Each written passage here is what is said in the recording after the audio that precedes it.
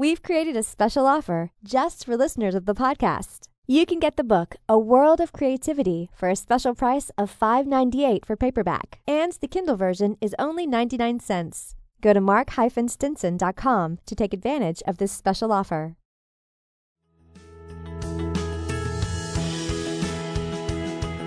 Tap into your most original thinking.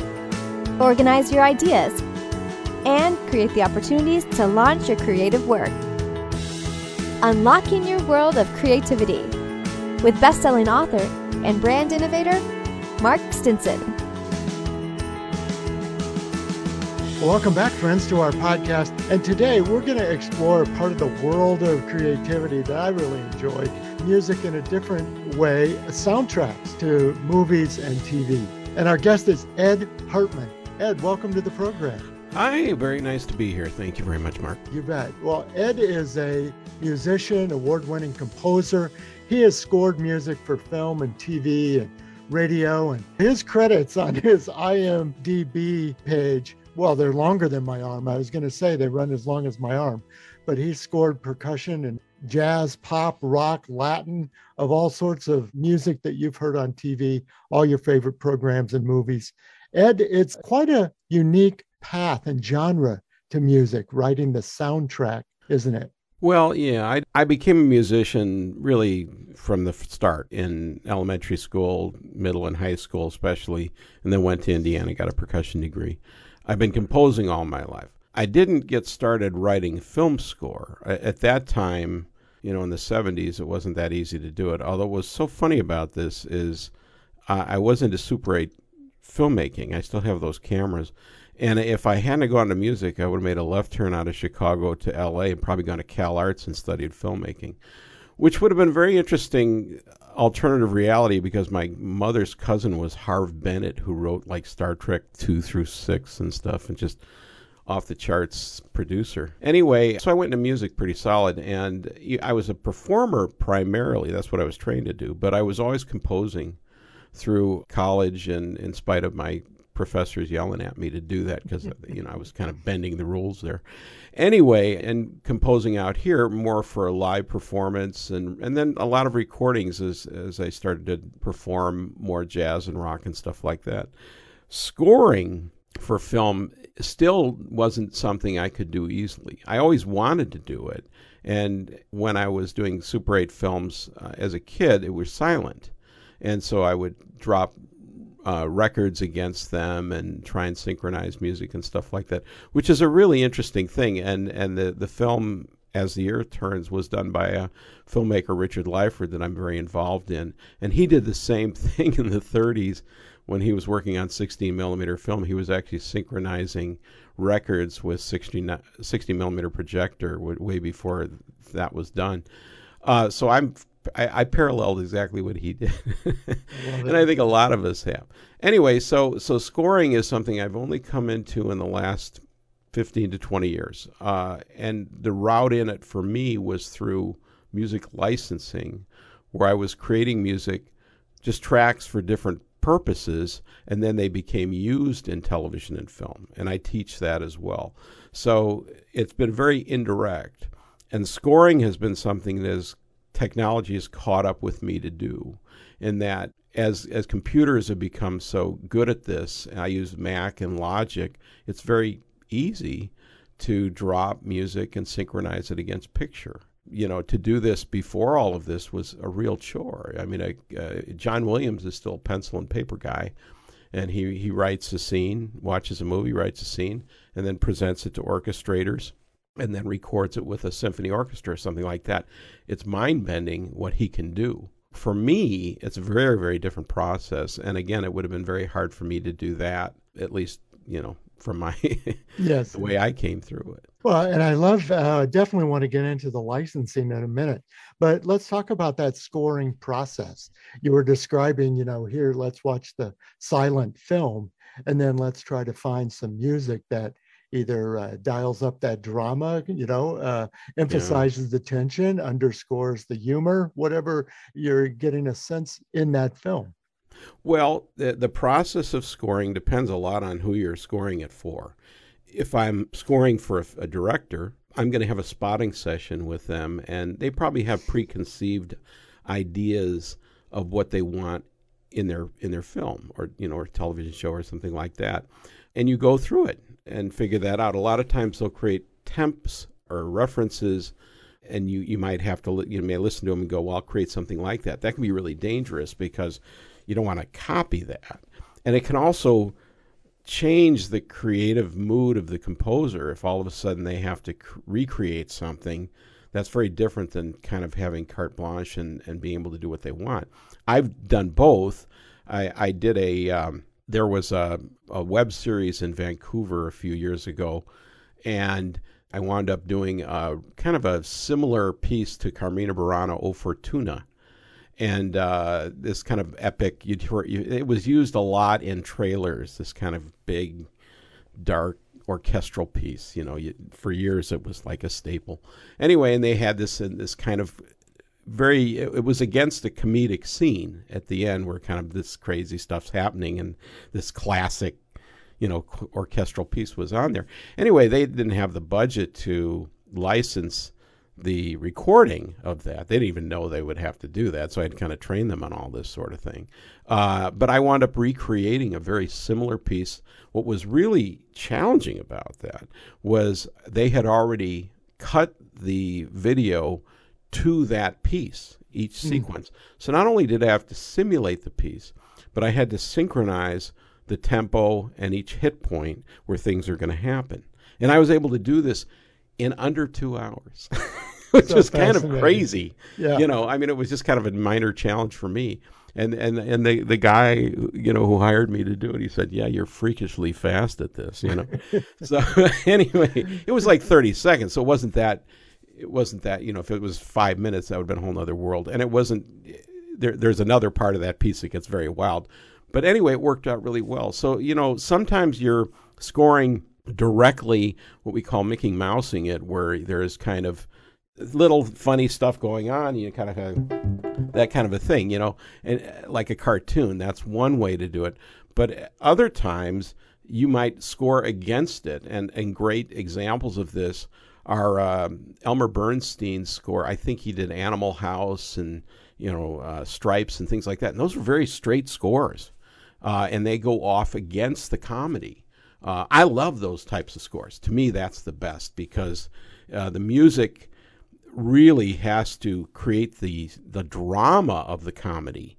And that seems like an oxymoron, but comedy is based on tragedy inevitably. So you have to demonstrate the tragedy to go against it. That's why I think a lot of comedy falls flat. And a lot of television shows have kind of weak scores because they tend to be more, again, Mickey Mousing this sort of thing. Typically it's pizzicato strings, these kind of, that sort of a thing. Right. And it works fine. It's easy to do, but it isn't always the best score, And you've mentioned some of these movies and even TV show themes, but there's often a signature or brand to the music, where there's a passage or a sound or something that repeats and recurs throughout the film that gives it that distinctive flavor. Well, yeah, there's thematic development, and people like John Williams come from a school of, classical romantic composers going back to, Beethoven and Berlioz, where you have thematic development. An irony of this is a lot of comments about scoring are that film scores tend to lack development. You listen to a symphony and, a little piece.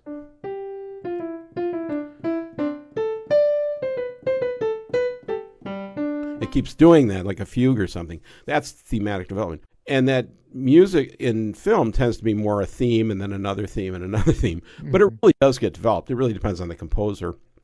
When you go back to Star Wars, it's like Wagner listening to The Ring. Everybody in that thing has their own theme. And they really, I think what happens in film is you're so distracted by the visuals that you don't actually hear all this stuff. Everybody thinks about the main theme of something like, Star Trek or something like that. But what you're not listening to is all the incidental music that's going on. It's happening. It's doing its emotional thing of supporting the scene. But the average, viewer is not paying attention. The person that buys a soundtrack later and happens to get that one little piece of incidental music might start to really appreciate what's going on. Probably the best example to me of a tremendous score that was what I loved was when John Williams did the ending scene to Close Encounters of the Third Kind. Interesting thing is he didn't have any visual to go off of because they hadn't done the effects at that point. None of this was computer. And so he had to score this thing based on, probably, I don't know, some diagrams or something like that. And it has this really musical quality to it. I mean, the whole, that whole thing just keeps developing. And it's just a phenomenal score. It's really artistic. So when people ask, what are my favorite scores? Those are the kind of things I really love, where the music is present and up front and does get developed heavily. A lot of modern scoring, kind of the Hans Zimmer school, where you have just this kind of, stuff like, hey, I'm not going to minimize what he does. He's a tremendous composer. But it tends to be very pulsing, percussive, and there are themes there, but everything else, there's just, I don't know, the density of that stuff can get pretty intense, It's Right. not, it's a different type of scoring entirely. So again, this really depends on so many, variables, what makes it challenging. Well, it's cool to see behind the scenes of that kind of development. Let's talk a little bit about your current project, Ed, and that is this never before released, I guess, silent film before you added the score, right? Called As the Earth Turns. Yeah, Tell us about that. Well, the backstory on this film is just off the charts. It's crazy. So basically, there was a filmmaker in Seattle in the 1930s who went on to work for Disney and directed an Academy Award-winning documentary about Michelangelo in the 50s. Anyway, he had made about 9 films before he was 20. And his 9th film was called As the Earth Turns. And these were never released because, first of all, he was amateur. He was doing this on his own, just like I was working with Super 8. I mean, in fact, we had a really neat quote from LA Times critic. If Steven Spielberg had a 16 millimeter camera as a kid, this is what he would have done. That's an unbelievable quote, that tells you how interesting this guy, Richard Lyford, was, that he was able to develop a film that this was this mature. And I was thinking about your program, All About Creativity, made me really think about this, because this guy's, what do you call it, the curve of his life, what do you call it? Anyway, like a lot of us, we can be intensively creative early on, and then life gets in the way. We have kids, all the rest of it. And his life was somewhat similar to this. I'm working on a biopic about it.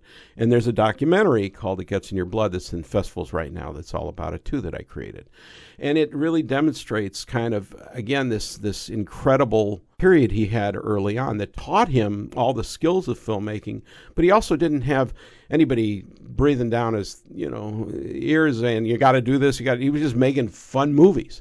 And this film is really, really fun. It's a 45-minute silent science fiction movie. And again, it wasn't released because he had no way to do it, and he hadn't been in Hollywood or anything like that. It was 16 millimeter. This was the sound era early on, but he had no access to sound, and that was at 35. So he did what he could. He did what was wild is as I scored this film in about a month, halfway through, I discovered the information that he was synchronizing music to his films with dual turntables synchronized to a projector and even camera. He's trying to do voice dialogue with it, too. Anyway, that freaked me out because I was halfway through scoring. That means he had a playlist in mind. I've interviewed his son a number of times, and his son reassured me that I was on the right track because he loved Lyford. His dad loved Dvorak and Tchaikovsky. So anyway, so how this whole thing came about was wacky because in 2013, there were some articles in the Classic Horror Film Board. You're going to be tested on this after this. Excellent. Anyway, a couple of really savvy film historian guys on this film board, they found this weird old Halloween video. Everything's timely here. Let's see if I can figure this out. Mm-hmm. And it's called, I can't figure it out anyway. What is it? Monsters Crash the Pajama Party. Anyway, Halloween video made by this company, Something Weird, kind of exploitation video and stuff like that.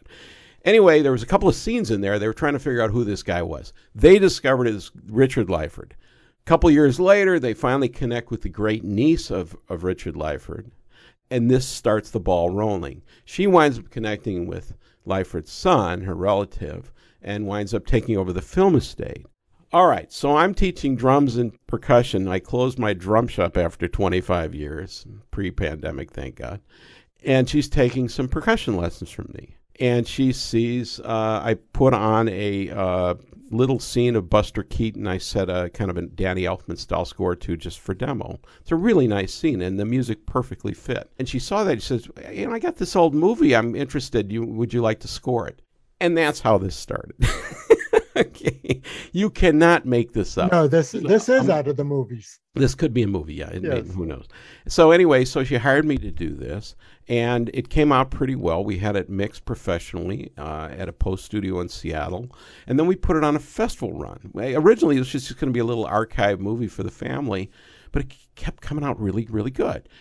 It got into a lot of festivals. I mean, a lot of festivals, and 122 or something. And then it won a lot of awards. I went to a lot of festivals and presented it. We did a spectacular premiere in Seattle at the Seattle International Film Festival at the Egyptian Theater, a 1915 building. So the stories are crazy on this thing. And in fact, I discovered more footage from it. I became producer. I now own the film estate of Richard Lyford.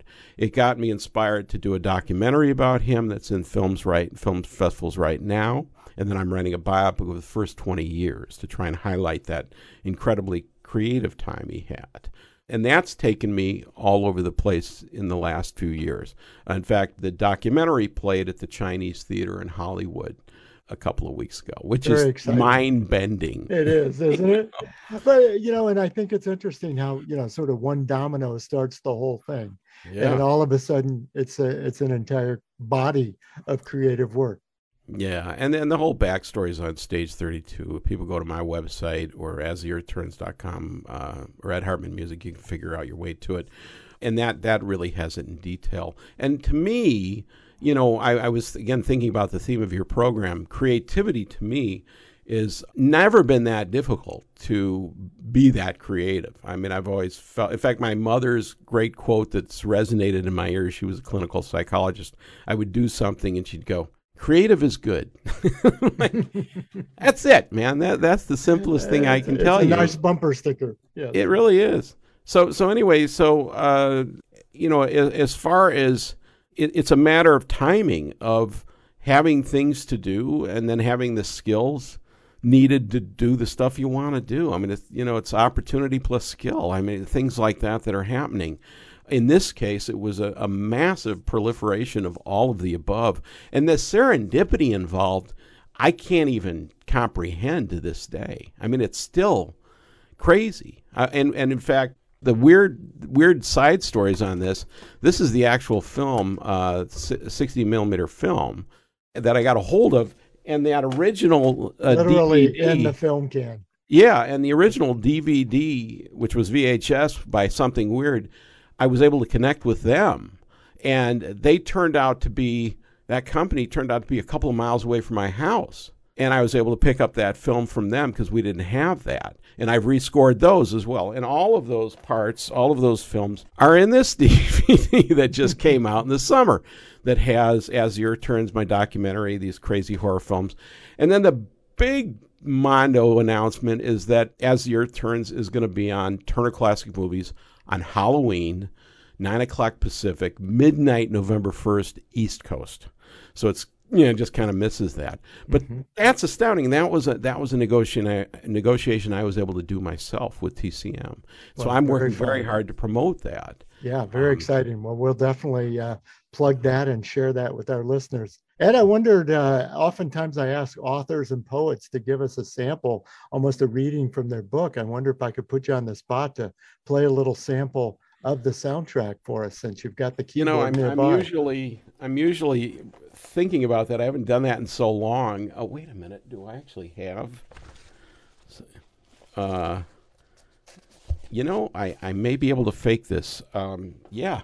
You lucked out. I happened to put this nearby. So there's a main theme on this thing. See if I can do this kind of awkwardly. Kind of and this is kind of was somewhat where I started my concepts from. Let's see.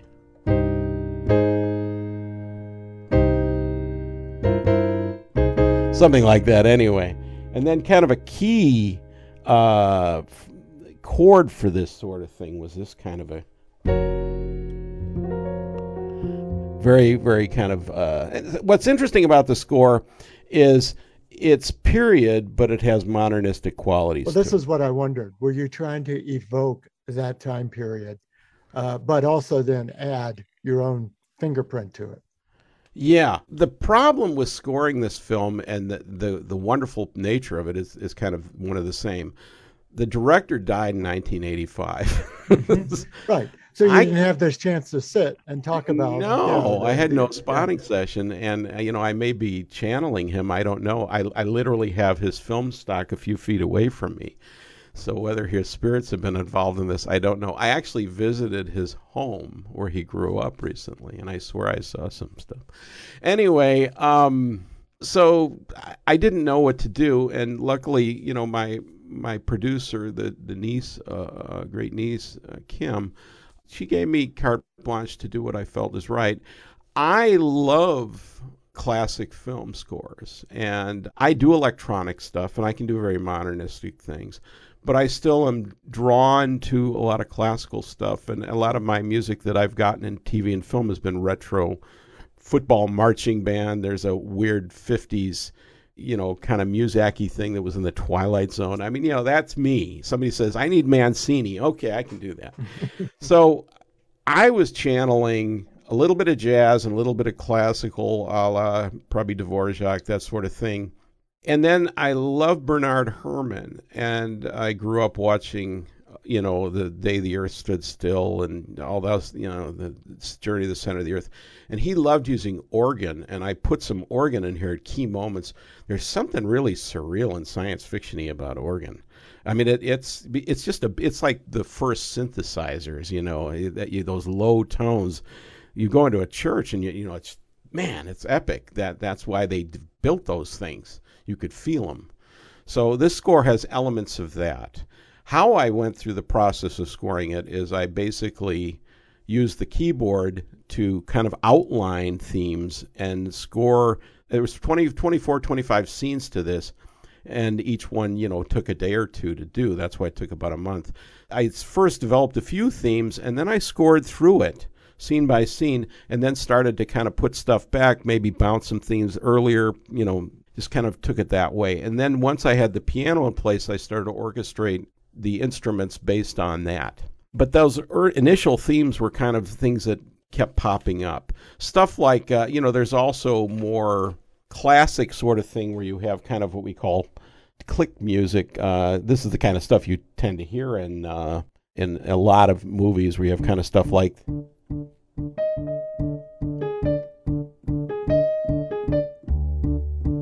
that kind of thing kind of creates anticipation. Rhythm and repetitive things create tension. That's how you do that. So, and the faster things go. I have a lot of beliefs that heartbeat rate has a lot to do with how we perceive music. That, 60, which is, 1 per second, something like that, seems pretty slow. But you get up to maybe 90, and you're kind of more 72, 80, more walking pace. You start moving to maybe 120 or jogging, and finally, So a lot of this has to do with how we move in space, as how we perceive music and how it's going to work against picture. So, a lot of times it's setting the right tempo to the picture that finds... I've talked to composers about this for years, where action tends to have an actual rhythm to it. Mm-hmm. Even dialogue, a lot of composers will listen to the dialogue. The guy who did the Seinfeld episodes, he actually scored to the speed of the dialogue. That was fascinating to me. You would never see that. You'd never think about that as well. Yeah. Well, I want to explore a little bit of that with you, Ed, but I'll just remind listeners, our guest is Ed Hartman. He's got a new project called As the Earth Turns. It's a great film that he's rescored to a silent film from the 30s. I put the link in the show notes. Well, Ed, we were talking about the range of music you've done and even licensing. But as I looked through your credits, everything from the Blind Side movie to Pranked to Nickelodeon cartoons. And I did not score The Blind Side. I didn't. I'm not. Well, I have a football in song in it that just got placed in Legacies. So.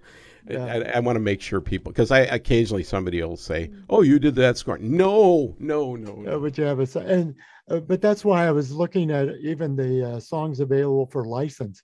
I mean, there's all personalities, all genres, all potential applications, isn't there? Well, that's part of my personality. From the get-go, I've always been fascinated by wide varieties of music, and growing up. I studied percussion, which of course got me involved in rock, jazz, Latin. You tend to be very eclectic as a percussionist. You can be a classical percussionist, but so many of us get into popular music, and that widens us immediately, as opposed to, say, a violinist, which would really have to work a little bit harder to move away from classical into bluegrass. I went to Indiana, in the southern Indiana, and got into bluegrass music down there, and even country and stuff like that. So to me, it's never been an issue of do I like music or not. What I tend to like is music that I appreciate the skills involved, either as performer or composer. That's what really intrigues me about that. If it actually sounds nice to my ears, that's a bonus to me. I'm a big Zappa fan, and he was very eclectic. People tend to think of him as kind of weird punk rock whatever, but he was writing classical music. He was doing film score before he was ever famous as a popular artist. He would have been a film score composer if certain things hadn't happened in his life.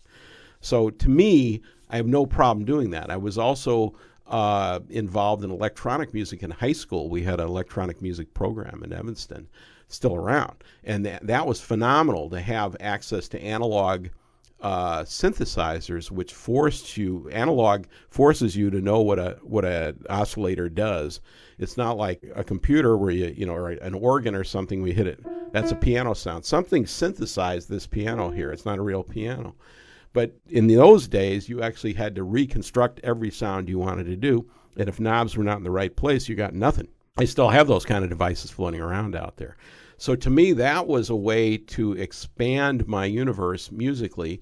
And I was trained very early on that music is simply organized sound in time. You can add purpose if you want on there, or who determines that, the listener or the composer, the organization itself. So anyway, definitions of music to me are very important, and so I'm not allowed not to accept anything as music in my own reasoning, but I'm allowed to like things and not be so keen on other things.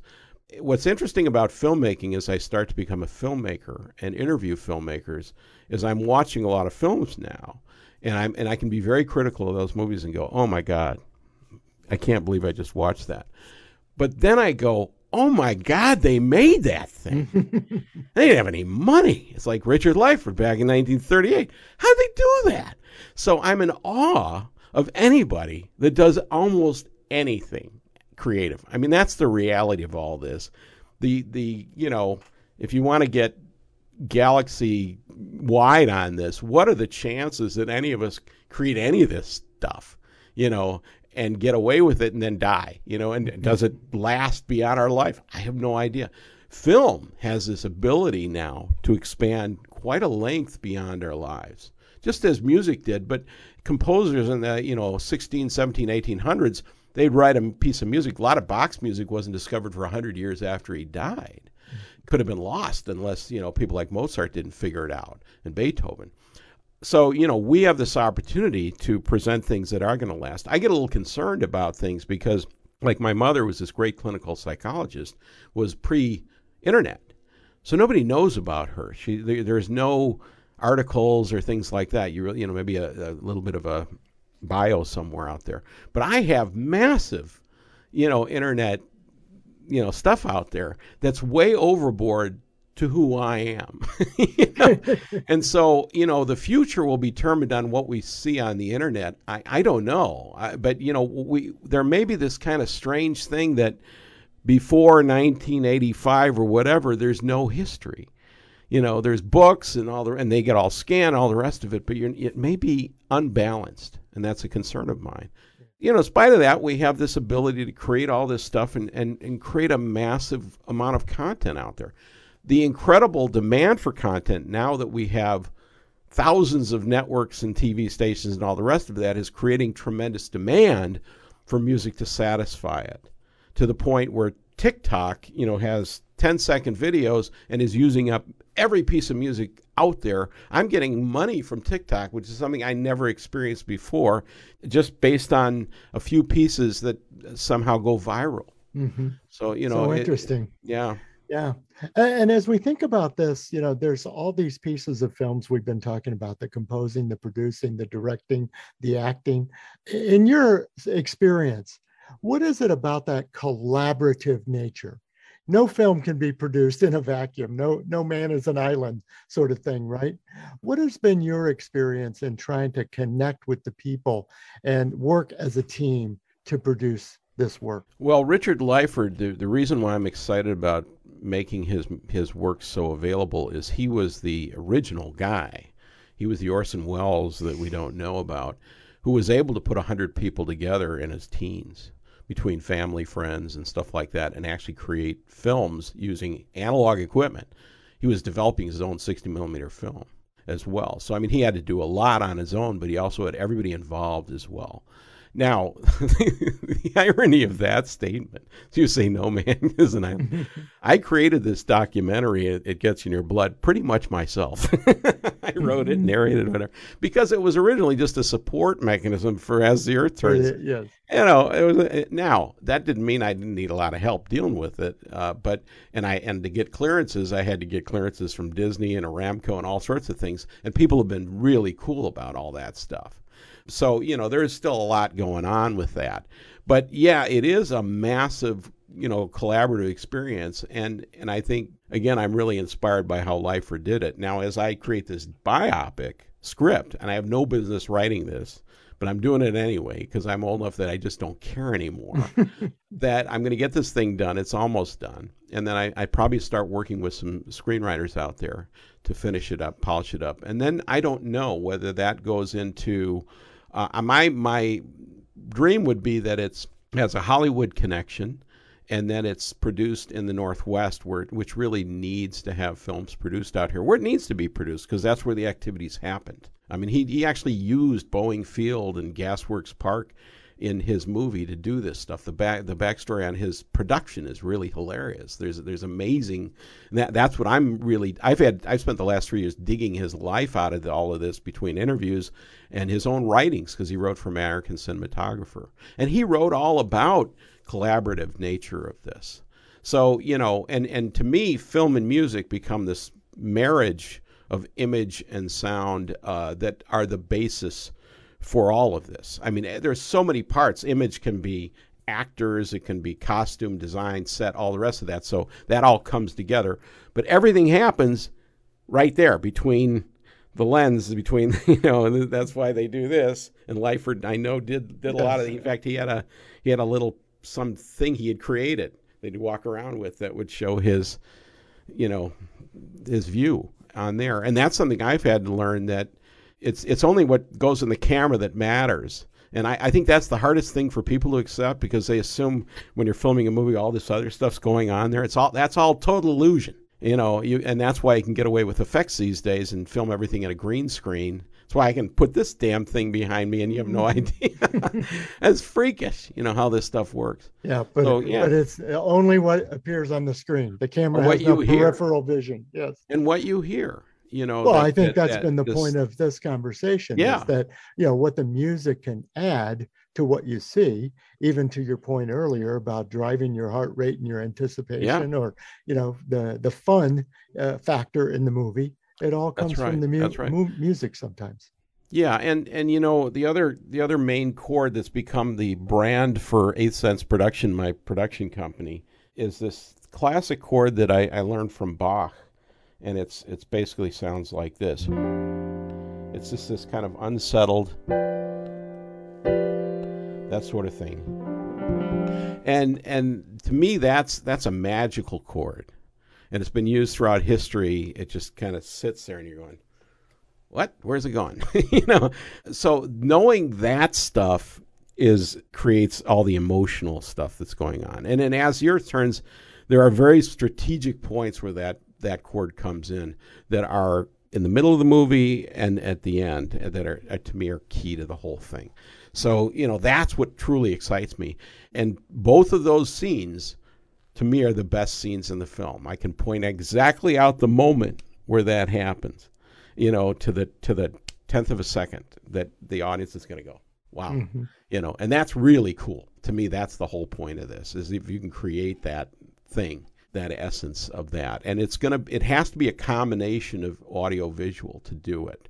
Doesn't mean you have to have anything audio, but you can have a visual moment that's that strong, and you can have an audio moment that's that strong as well. And nowadays you have sound design that's so much of this. My biggest concern is that sound design is kind of slowly taking over score. And I can certainly put together an electronic score that's based on sound effects and drones and stuff like that, and it's fine, it does the job, but I wonder what the other option is. And that's the filmmakers I want to work with. I'd rather explore those kind of things. I've done the ambient thing. It's okay, I don't mind the money, I'll get paid for it, and it works. But every once in a while you watch a movie that's scored differently, and you're like, wow. I think what's the chess show on Netflix that was big?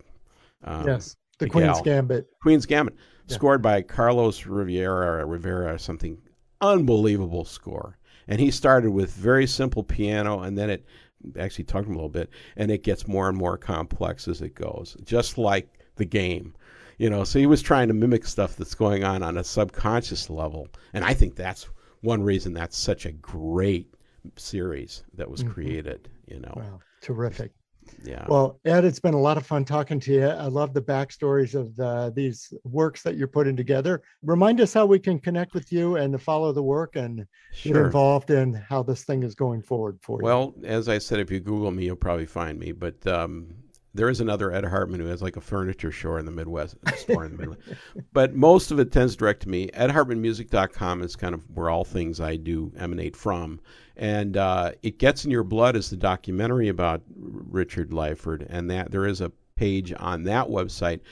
But if you go to astheearthturns.com, then you see all sorts of stuff about the film, and it has links everywhere as well. So between those two, you can contact me or whatever is necessary. I do teach music licensing as well. In fact, I'm working with a new presenter on that, and we're going to archive that project, so it'll be something that somebody can do as opposed to. I still meet with people one-on-one. Zoom's been great for that because I can share screen and documents and all the rest of that. Well, we'll definitely put all those links in the show notes and definitely encourage people to connect. Yeah. Yeah, and Turner Classic Movies, and it's a great movie to see. It is on Amazon and Tubi. You can see it any time. And if somebody's really hurt and they want to see it, they can contact me, and I'll send them a private link for that as well. And the documentary is actually in a number of festivals that are online, and you can usually catch it some way that way. And again, I can make that available. The DVD that has all of this stuff is available right now on the TCM shop and Walmart and Amazon, all the rest of that. And it came out really well. That's a collaboration. That's part of filmmaking. There's a whole nother level of collaboration that goes on the business side of filmmaking that's off the charts as well. Yeah. Well, all these opportunities wouldn't happen without that, I'm sure. That's right. Yeah. Well, thanks, Ed, for being our guest. Ed Hartman, composer, film producer, and putting out a great project called As the Earth Turns. And he's at edhartmanmusic.com. Well, listeners, come back again next time. We've landed in Seattle today, but we're going to continue our around the world journey, talking with creative practitioners of all kinds all around the world about how they get inspired, how they organize their ideas, and how they create the connections and gain the confidence to launch their work out into the world. So until next time, I'm Mark Stinson, and we're unlocking your world of creativity. We'll see you soon. Unlocking Your World of Creativity with best-selling author and brand innovator Mark Stinson. This program was produced by BSB Media, creators of IntelliKey Leadership Stories, Unlocking Your World of Creativity, and thepeaceroom.love.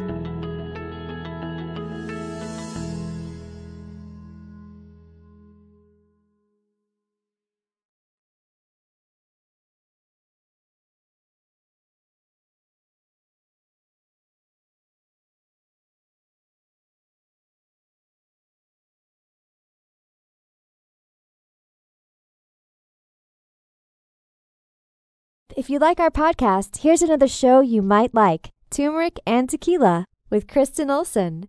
Questioning a better way, one gracefully disruptive conversation at a time. Authentic, aware, influential, and grateful. Look for and follow Turmeric and Tequila